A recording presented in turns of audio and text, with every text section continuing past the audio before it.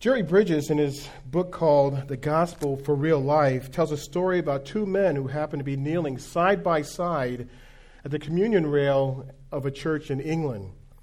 One was a former convict who had served time and was now out of prison. The other was the judge who had sentenced him to prison years before. After the service, the minister asked the judge, "Did you recognize the man kneeling beside you?" "Yes, I did," replied the judge. "That was a miracle of grace." "You mean that a man you sentenced to prison should be kneeling beside you?" "No, not at all," said the judge. "The miracle is that I should be kneeling beside him." The judge continued and said, "You see, that man knew clearly he was a sinner and in need of a Savior. But I was brought up in a religious home and lived a decent and moral life and served my community. It is much more difficult for someone such as I to recognize his need for a Savior. I am the miracle of grace," he said. Well, so am I. My testimony is very similar as a former Catholic to the judges. It was hard for me to recognize that I needed a Savior until later on in my life. Well, I invite you, if you have your Bibles, to turn with me to Luke chapter 18. Luke chapter 18. And as we come to Luke chapter 18, verses 9 to 14, specifically called the parable of the Pharisee and tax collector, our Lord Jesus Christ was exposing two things in verse 9. First, in verse 9, Jesus was targeting some people who trusted in their own self-righteousness. The phrase "trusted in themselves" speaks about those who are in a persistent state of confidence in their own abilities, thinking that they will get to heaven by their accomplishments. Secondly, Jesus was exposing self-righteous people as the ones who tend to look down their noses at contempt at others, treating them as if they were worthless or of no value. Well, why was Jesus addressing some people, and where did they get the idea that self-righteousness would earn them a ticket into the kingdom of God? Well, you've all heard these familiar phrases like father, like son, like mother, like daughter, like teacher, like student. Well, John MacArthur tells us where these people received that idea. He says, in particular, this parable was aimed at the Pharisees, who were the architects of the legalistic system of self-righteousness that dominated life in Israel. Their theology was taught in the synagogues and greatly influenced the populace. MacArthur says, and as a result, the people believed that their self-righteousness would gain them entrance to God's kingdom. In their sinful pride, they conveniently set aside the clear teaching of the Old Testament, which said that they were evil and incapable of meritorious human works, and that salvation was by grace through faith. He says because of their self-righteous teaching, the people believed that their self-righteousness would gain them a place in the kingdom of God. You know, this thinking is still prevalent today, isn't it, in our society, when we think about that self-righteousness can gain you a place into heaven. So our Lord is warning us today, and even people today who try to seek salvation through self-righteousness. You know, a few months ago, our pastor read a portion of a quote from Michael Bloomberg, the former mayor of New York City, about his chances of going to heaven. Remember that? Here's what the quote said. He said, in an interview published in the New York Times, the billionaire quipped that his liberal philanthropy, including his latest plan to drop $50 million battling the NRA on gun control, should guarantee him a seat in the afterlife. Bloomberg said, I am telling you, if there is a God, when I get to heaven, I'm not stopping to be interviewed. I'm heading straight in. I have earned my place in heaven. It's not even close. Can you imagine that? Imagine a person saying that. Well, Bloomberg, I think, needs to read what Jesus says in our passage this morning about being self-righteous and believing that works will get you into heaven. But self-righteousness is not only shown in what Bloomberg had to say, but it is all over social media today. And the newscasters on networks like CNN, Fox News, MSNBCs are always criticizing people and placing themselves above others. Well, how did our Lord Jesus Christ deal with self-righteous people? Well, four things, if you're looking at your outline.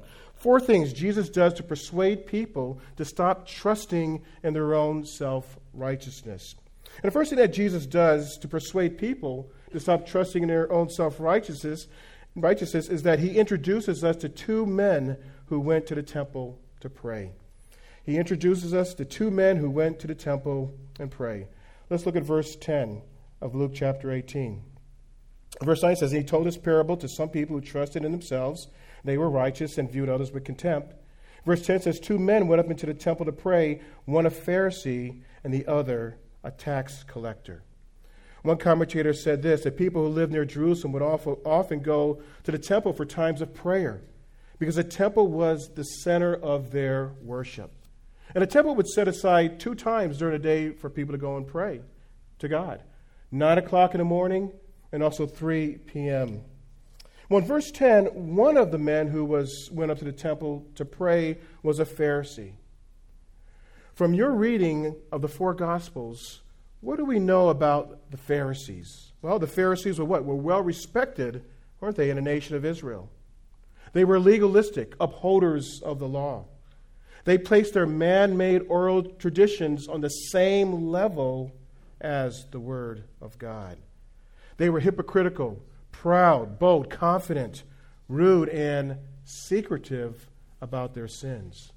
And as you know, this morning, it was the Pharisees who gave Jesus the most trouble during his earthly ministries, right? We see that in Matthew chapter 9, verses 32 to 34, when Jesus healed a man who was demon-possessed. And if you remember, Jesus said the Pharisees fought for the best seats in a public place, right up front. Now, I'm not saying that you guys who were sitting up front are Pharisees or anything. I'm not saying that. So, okay? That's why I sat in the second row, by the way, just to let you know. Well, this Pharisee in our parable is a man whom you would expect to see in a temple praying. So he was very familiar with these religious surroundings. Which brings us to the next man who went up to the temple to pray, the tax collector. Well, what do we know about the tax collectors? Well, a tax collector was the most despicable person in all of Israel. Tax collectors were considered the scum of the Jewish society. Well, why did tax collectors have such a bad reputation? Well, the Roman Empire imposed taxes on the Jewish people. And the tax collectors, through their purchase of tax franchises, would go and collect the taxes, but would accumulate more from the Jewish people than the Roman government required. For instance, if you owe the Roman government $1,000, the tax collector would come to you and say, you owe $1,500. That's a $500 profit that he just made on you. So these tax collectors were considered monsters, extortionists, and as a result, they couldn't run for public office. They couldn't testify in court. They were social outcasts, and nobody wanted to touch them. Now, some people in our society today who would relate to a tax collector would be our modern-day ocean pirates, maybe our identity thieves, or financial schemers against the elderly who make their living by stealing from others. Well, this despicable tax collector was an unlikely candidate whom you would not expect to see in the temple praying. It's like we would not expect to see securities fraud criminal Michael Milken attending a worship service here at Cornerstone, right? I mean, it would be great for him to come to know about Jesus Christ and get saved. In fact, the tax collector rarely went to the temple to pray, maybe once a year, and that being on a day of atonement. One commentator said this: the two men were polar opposites, and that the Pharisee was the most pious, and the tax collector the most impious. The Pharisee was the most respected, and the tax collector was the most despised member of the Jewish society. So Jesus in verse 9 introduces us to two men who had opposing backgrounds. They were polar opposites and went to the temple to pray, I should say in verse 10, trusting in their own self-righteousness. Which leads us to the second thing Jesus does to persuade people to stop trusting in their own self-righteousness, and that is he describes the Pharisee's prayer. He describes the Pharisee's prayer in verse 11. And we'll be spending a lot of our time here in verses 11 and 12. But look at verse 11. It says, the Pharisee stood and was praying this to himself: God, I thank you that I'm not like other people, swindlers, unjust, adulterers, even like this tax collector. Now, as we peek inside the heart of this Pharisee, notice his two actions. The first action of the Pharisee is that he stood up to pray. The word stood there tells us that he was bold, and his posture shows that he had great assurance and trust in himself, and probably went as close as he could to the outer chamber called the holy place because he wanted all to see him pray. But John MacArthur said the Pharisee's posture was one of self-promoting pride, intended to showcase his supposed spirituality. But notice the Pharisee's second action in verse 11. In verse 11, it says the Pharisee stood up and was praying this to himself. So he prayed to himself. But was he really offering up prayers to God? You know, the preposition to there means his prayer was directed towards himself. His prayer was like a boomerang. He threw his prayer out there and it came back to himself. The Pharisee was not really praying to God Almighty, but his prayer was about himself. And whenever the Pharisees prayed, did you ever wonder what their prayers looked like? How did the Pharisees pray? Well, let me tell you, their prayers were rote. They were ritualistic type of prayers. For instance, commentator William Hendrickson gives us an example of a Pharisee's prayer. He says, I thank thee, Jehovah my God, that thou hast assigned my lot with those who sit in the house of learning and not with those who sit at street corners.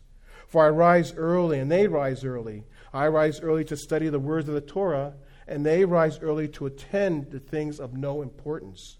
I weary myself, and they weary themselves with gaining anything. I run and they run. I run toward the life of the age to come, while they run towards the pit of destruction. Can you imagine? That's what they would pray in their prayers. Jay Adams, pastor and biblical counselor, comments and says, there's an emphasis for a self-righteous age if there ever was one, and not for unbelievers alone. The whole self-esteem, self-image movement exalts self. Children, he says, are told to pat themselves on the back. People are encouraged to think of themselves as somebody, God's gift to mankind. You ever hear somebody say that? This teaching is bound to produce a crop of little Pharisees who, in time, apart from God's grace, will grow into very large ones.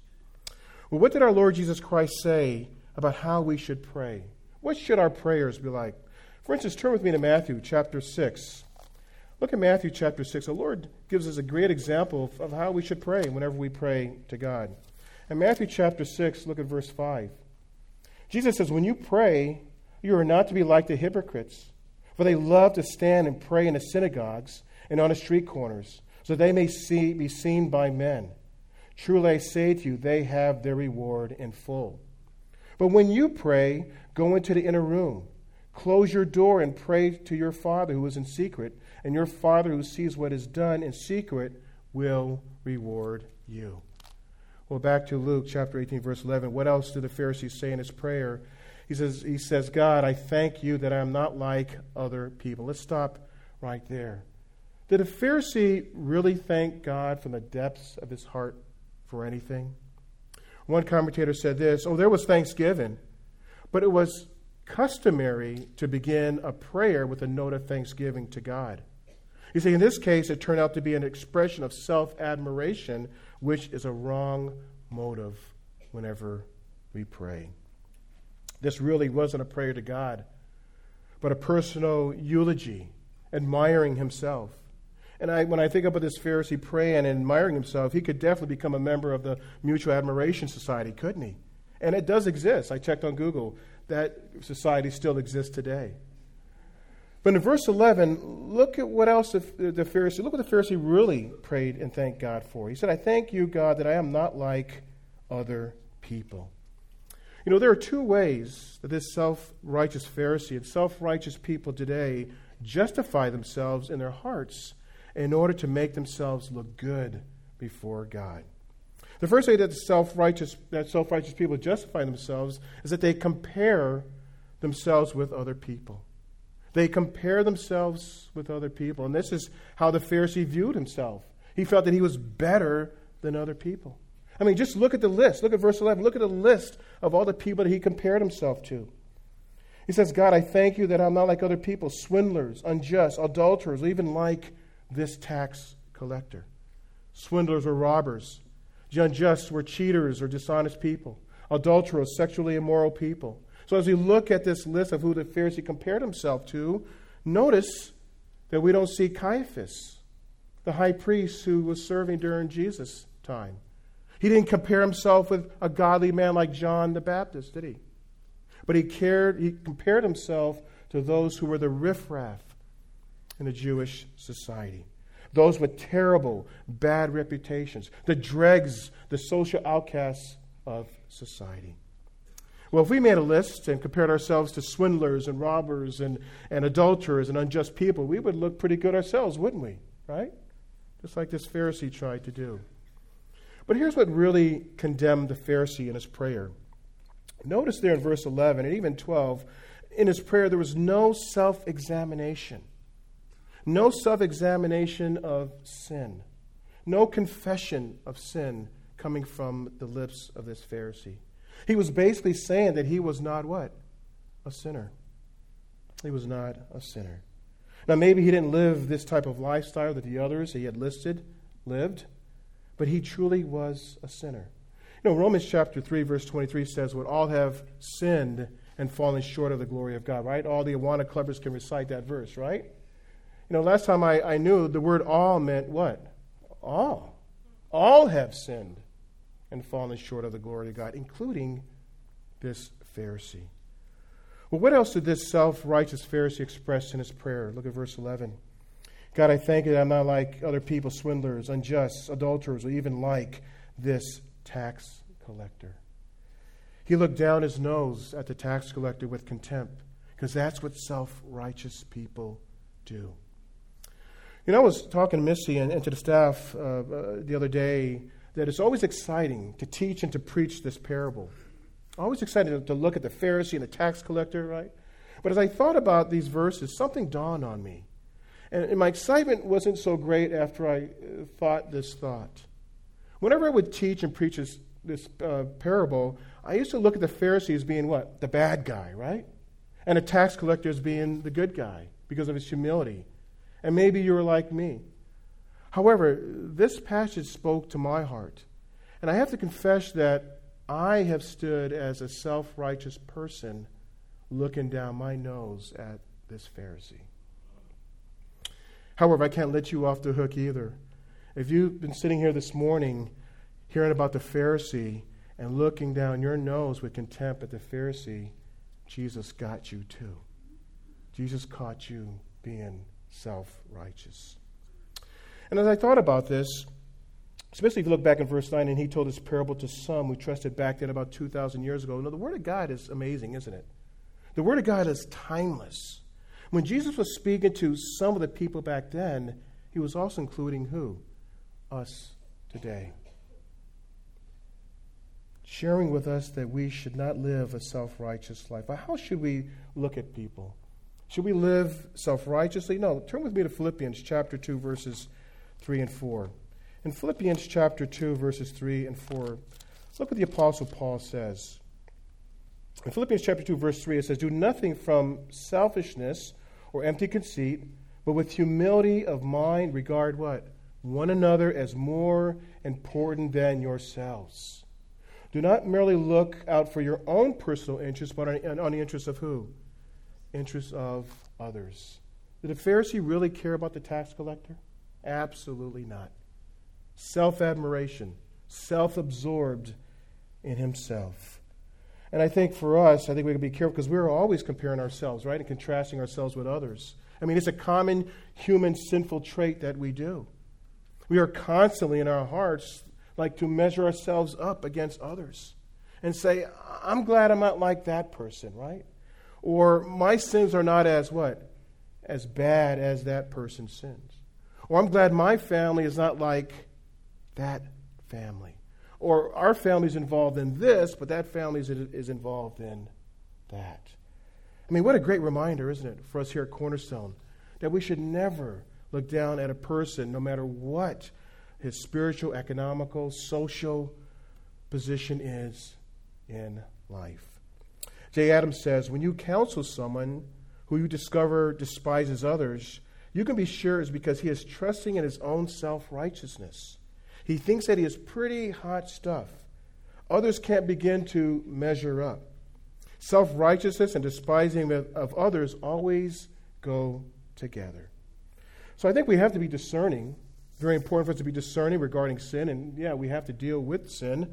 But we need to make sure that we are not standing above another person when we confront someone with sin, thinking that our life is much better because we put ourselves in a self-righteous position like this Pharisee did. Remember, as we think about the list that the Pharisee mentioned there in verse 11, that Jesus died. That Jesus died for all type of sinners. All types of sinners, including this Pharisee. And again, those that he had listed. Well, a second way that self-righteous people justify themselves to look good before God is that they brag about all their accomplishments. Look at verse 12. First, he said, I fast twice a week. I pay tithes of all I get. Notice the hypocrisy. And how many times the personal pronoun I is used to draw what? Attention to who? To himself. He uses the personal pronoun I 5 times in verses 11 and 12. Talk about being stuck on yourself, right? I fast twice a week. I pay tithes of all that I get. He was patting himself on the back and also of his lifestyle. Remember the Apostle Paul. He fell into this trap, and he believed the lie that self-righteousness would get you into heaven. For instance, turn with me to Philippians chapter 3. In Philippians chapter 3, verse 4, the Apostle Paul said this, although I myself might have confidence even in the flesh, if anyone else has a mind to put confidence in the flesh, I far more. So he admits that he put confidence in the flesh and his self-righteousness. Now this was before his conversion. Look what he says in verse 5. Circumcised the 8th day of the nation of Israel, of the tribe of Benjamin, a Hebrew of Hebrews, as a law, a Pharisee, as to zeal, a persecutor of the church, and to the righteousness which is in the law found blameless. So there Paul the Apostle believed what the Pharisees were teaching the people, that self-righteousness before God would gain you a place into heaven. But look what happened to the Apostle Paul after his conversion. Look at verse 7. Whatever things were gained to me, those things I have counted as loss for the sake of Christ. More than that, I count all things to be lost in view of the surpassing value of knowing Jesus Christ, my Lord, for whom I have suffered the loss of all things, and count them but rubbish, so that I may gain Christ. Everything that Paul accomplished in his life was nothing compared to believing and trusting Jesus Christ as his Lord and Savior. Because that's where it's at, right? Knowing and having a personal relationship with Jesus Christ. Well, let's take a closer look at what the Pharisee's resume looked like when he spoke about himself. Look at verse 12 again. He said, I fast twice a week. I fast twice a week. Now, don't get me wrong. Fasting is a very honorable action a believer can partake in. But what was so hypocritical about the Pharisees saying that? Well, according to Leviticus chapter 23, verses 26 to 32, Jewish law states that a person was only required to fast once a year. And that was on the Day of Atonement. Bible scholar Alfred Edersheim said this, fasting was likely Mondays and Thursdays, because these were the market days where the towns were full of people from the country, and the fasts which the Pharisees would engage in would attract more attention to themselves and approval from the people on these days. Well, what does Jesus in his Sermon on the Mount say about one's attitude when fasting? Again, turn with you to Matthew chapter 6. Our Lord gives us specific instructions if you are fasting, especially as a believer. In Matthew chapter 6, verse 16, our Lord Jesus Christ says this, whenever you fast, do not put on a gloomy face, as the hypocrites do, for they neglect their appearance, so they will be noticed by men when they are fasting. Truly I say to you, they have their reward in full. But when you fast, anoint your head and wash your face, so that your fasting will not be noticed by men, but by your Father who is in secret, and your Father who sees what is done in secret will reward you. So remember, when you fast, it's supposed to be done how? In secret. So no one else knows that you're fasting. Let's take a look at what else the Pharisee included in his resume. He said in verse 12, I fast twice a week, I pay tithes of all that I get. Again, as we go back to Matthew chapter 6, verses 1 to 4, what did our Lord Jesus Christ say about giving? He says, beware of practicing your righteousness before men to be noticed by them. Otherwise you have the reward with your Father who is in heaven. So when you give to the poor, do not sound the trumpet before you, as the hypocrites do in the synagogues and in the streets, so they may be honored by men. Truly I say to you, they have the reward in full. But when you give to the poor, do not let your left hand know what your right hand is doing, so that your giving will be seen in secret, and your Father who sees what is done in secret will reward you. I like what one commentator said. He says, this prayer that recites our accomplishments is nothing more than pious conceit. When you pray, recite God's accomplishments instead. That God, all that God has done for you and what he has done for others. So what can we learn from this? Well, I think one thing we can learn is if we're not careful, we could all fall into this performance, self-righteous, legalistic trap, couldn't we? We need to be very careful. We're looking at our own accomplishments and everything that we have done, which, by the way, is all from the grace of God, right? When we think about that. Well, Jerry Bridges in his book, Transforming Grace, says this about the performance legalism trap. He says, not only are we legalistic by nature, our Christian culture reinforces this attitude in us. We are exhorted to attend church regularly, have a daily quiet time, study our Bibles, and pray, all of which are important Christian activities. Though no one ever comes right out and says so, somehow the vague impression is created in our minds that we better do those things or God will not bless us. That's a performance gospel type of living that our pastor, Pastor Milton, mentioned in the back of the gospel primer. That we sometimes can live a gospel performance type of life. You know, God doesn't love us because of what we do, right, in our Christian life. God loves us because of what Jesus Christ has done for us, right? Truly, God wants us to read the Bible, go to church, and study. But remember, our focus needs to be on Jesus Christ and everything that he accomplished on the cross and how he saved us. So Jesus here says in Luke chapter 18 to stop trusting. Stop trusting yourself. Stop viewing yourself superior to others, looking down with them with contempt like this Pharisee did in his prayer. Which leads us to the third thing Jesus does to persuade people to stop trusting in his self-righteousness. And that point number 3 is that he describes the tax collector's prayer. He describes the tax collector's prayer. Now, as we contrast the Pharisee's prayer with the tax collector's prayer, notice the hard attitude of the tax collector that is radically different from that of the proud heart of the Pharisee. And I believe this tax collector represents all the broken, helpless people on a journey. These are people who realize their spiritual bankruptcy and need Jesus Christ, the gospel, and a merciful God to save them, as we sang about this morning, from their sins. But notice in verse 13, the first action the tax collector took. The tax collector stood some distance away. When he prayed, he was probably closer to the crowd than the holy place where the Pharisee prayed. I mean, wow, what an amazing theological word picture to show us his sinful heart and how far he felt he was away from God. Isaiah 59 verse 2 tells us, but your iniquities, your sins have separated you between God.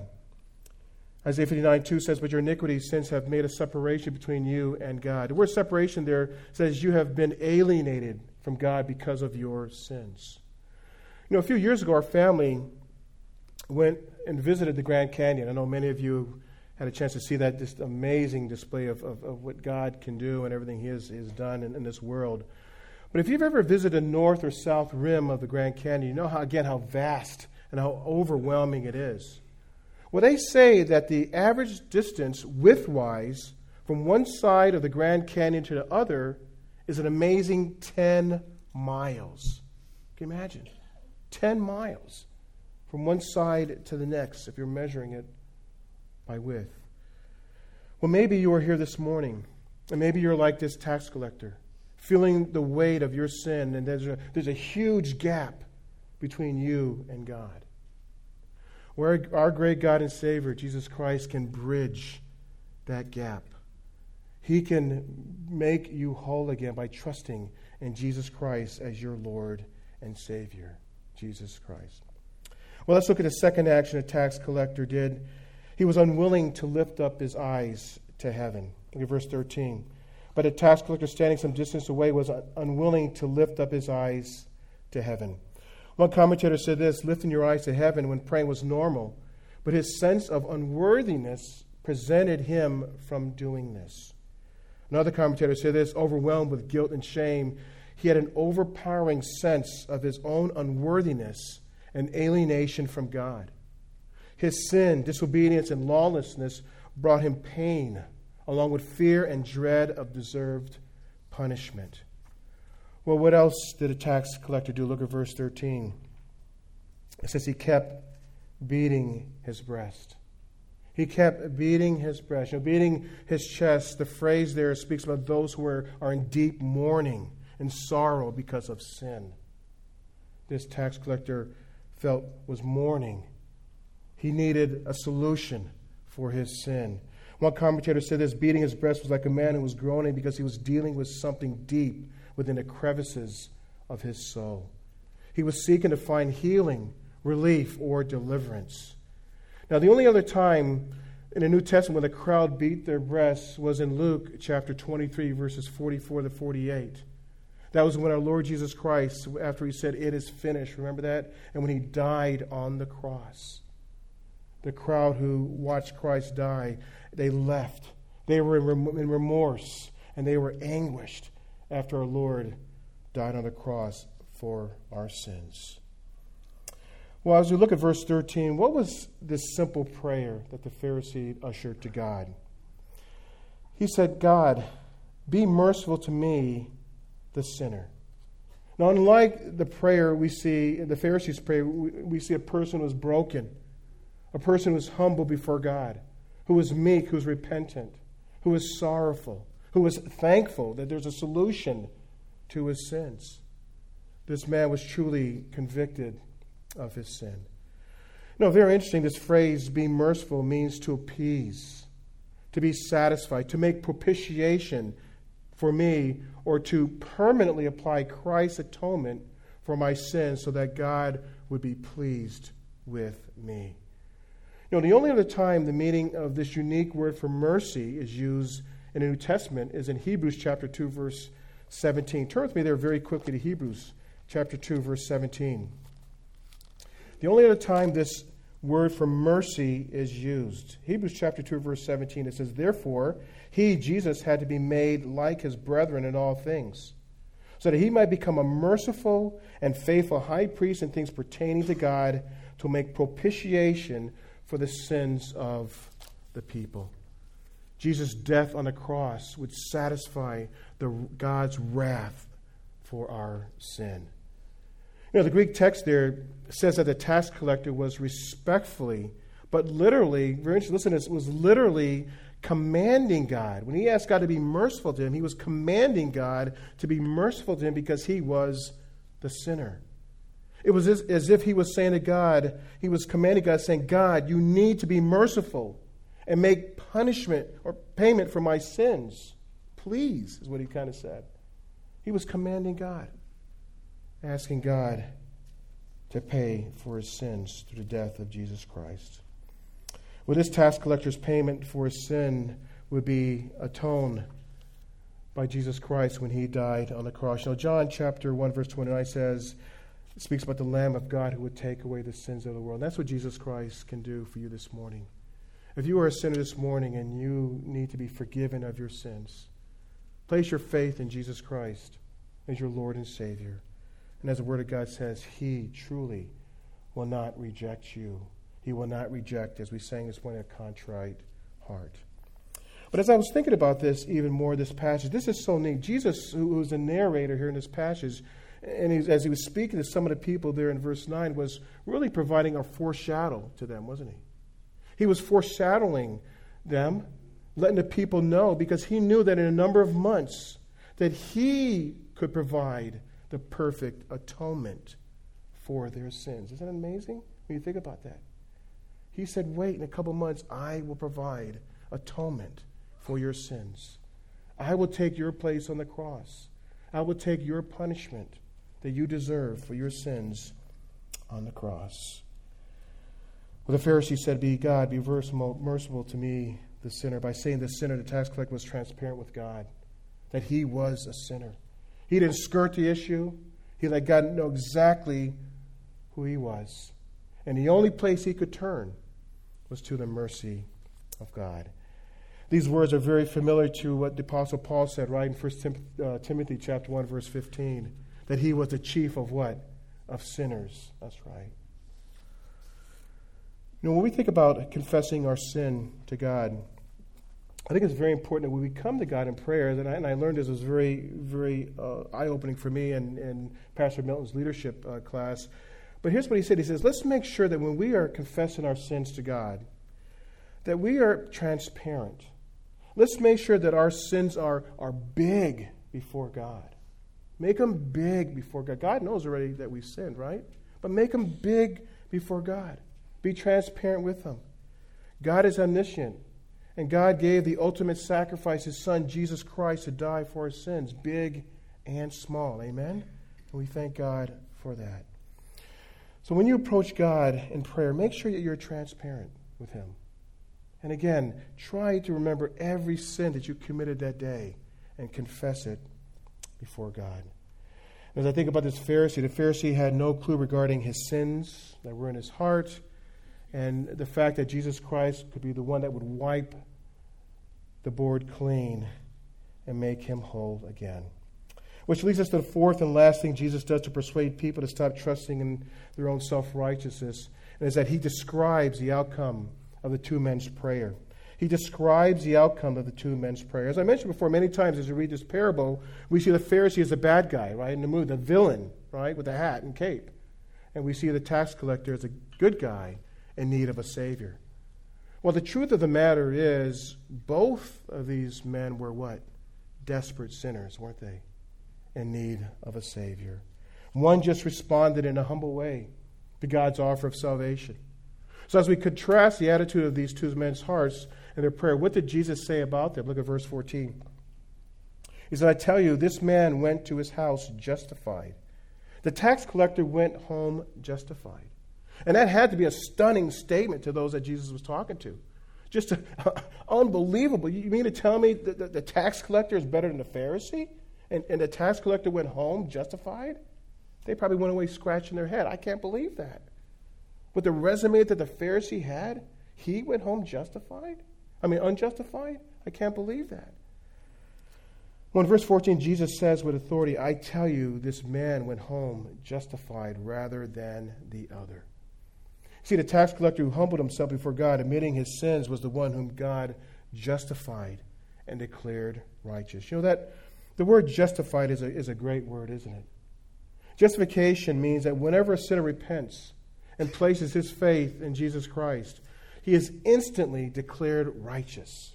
Instantly, just like that. By God, because Christ's righteousness has been imputed to him. You know, 2 Corinthians 5:21 says, He made him who knew no sin to be what? Sin on our behalf, so that we might become the righteousness of God in Christ Jesus, right? And we thank God for that.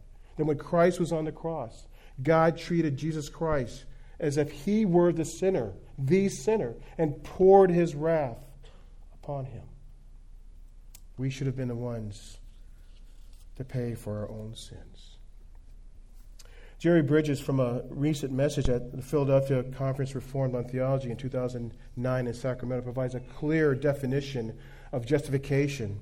And I believe, and I understand this was taught at the Women's Conference a few months ago also. But he said this, he said, justification is not just as I have never sinned, right? We always think about that, right? But here's what he says. That's a great truth, but it is actually better than that. Justification is just as if I always what? Obeyed. Isn't that a great thought? Just as I have always obeyed. Great definition for justification. God has credited the very righteousness of Jesus Christ to every single believer. However, it's critical for us to understand as we look at this parable, as we come to a close here, that the spotlight here is not really on these two characters. The spotlight is really on God's continuous power and mercy to forgive, justify, and save any person if we would only come to Christ, right? We see that the tax collector went home justified, and then now we see again in verse 14 that the Pharisee went home what? Unjustified. Because he relied on his self-righteousness. And it's so interesting when we look at verse 14 when Jesus says rather, they're a critical word. Jesus was solidifying. That word solidifies the fact that a person can't go to heaven based on their own self-righteousness. In fact, his self-righteousness did what? It condemned him, didn't it? It actually condemned him. The Pharisee was fearful to confess his sin and who thought that this tax collector was a greater sinner will be sent to a spiritual sense to hell, right? Because he did not humble himself and seek Christ's righteousness, but held on to his own self-righteousness. Our Lord summarizes there in verse 14 where he says, for everyone who exalts himself will be humbled, but he who humbles himself will be exalted. You know, Proverbs 29:23 says, God is opposed to who? The proud, but he gives grace to the humble. One commentator said this, when you come to God in prayer, humble yourselves before him. Then he will not only forgive you of your sins, but also empower you and lift you up like he did with this tax collector. Four things Jesus does to persuade people to stop trusting in their own self-righteousness. He introduces us to two men who went to the temple to pray. He describes the Pharisee's prayer. Thirdly, he describes the tax collector's prayer. And lastly, he describes the outcome of the two men's prayer. Let's pray. Our Heavenly Father, we thank you so much for our time this morning. And Father, we thank you so much for justification. We thank you, Father, so much for what happens during justification, that you impute the righteousness of Christ to those who've placed their trust in Jesus Christ as their Lord and Savior. And I pray for anyone this morning here, Father, who may not know Christ, who may be just like this Pharisee, who are focusing and thinking about their own self-righteousness and how that could get them to heaven. I pray, Father, that you would soften their heart. They would come to realize that their self-righteousness will not allow them entrance into heaven. But I pray, Father, they would look upon the righteousness of Jesus Christ as the key for them to go to heaven. So we love you, Father, and we thank you again. And we pray, Father, for our offering. We pray, Lord, that this offering will be used to further the gospel, not only here in Riverside, but also in the surrounding areas. We love you and thank you and praise you. In Jesus' name we pray. Amen.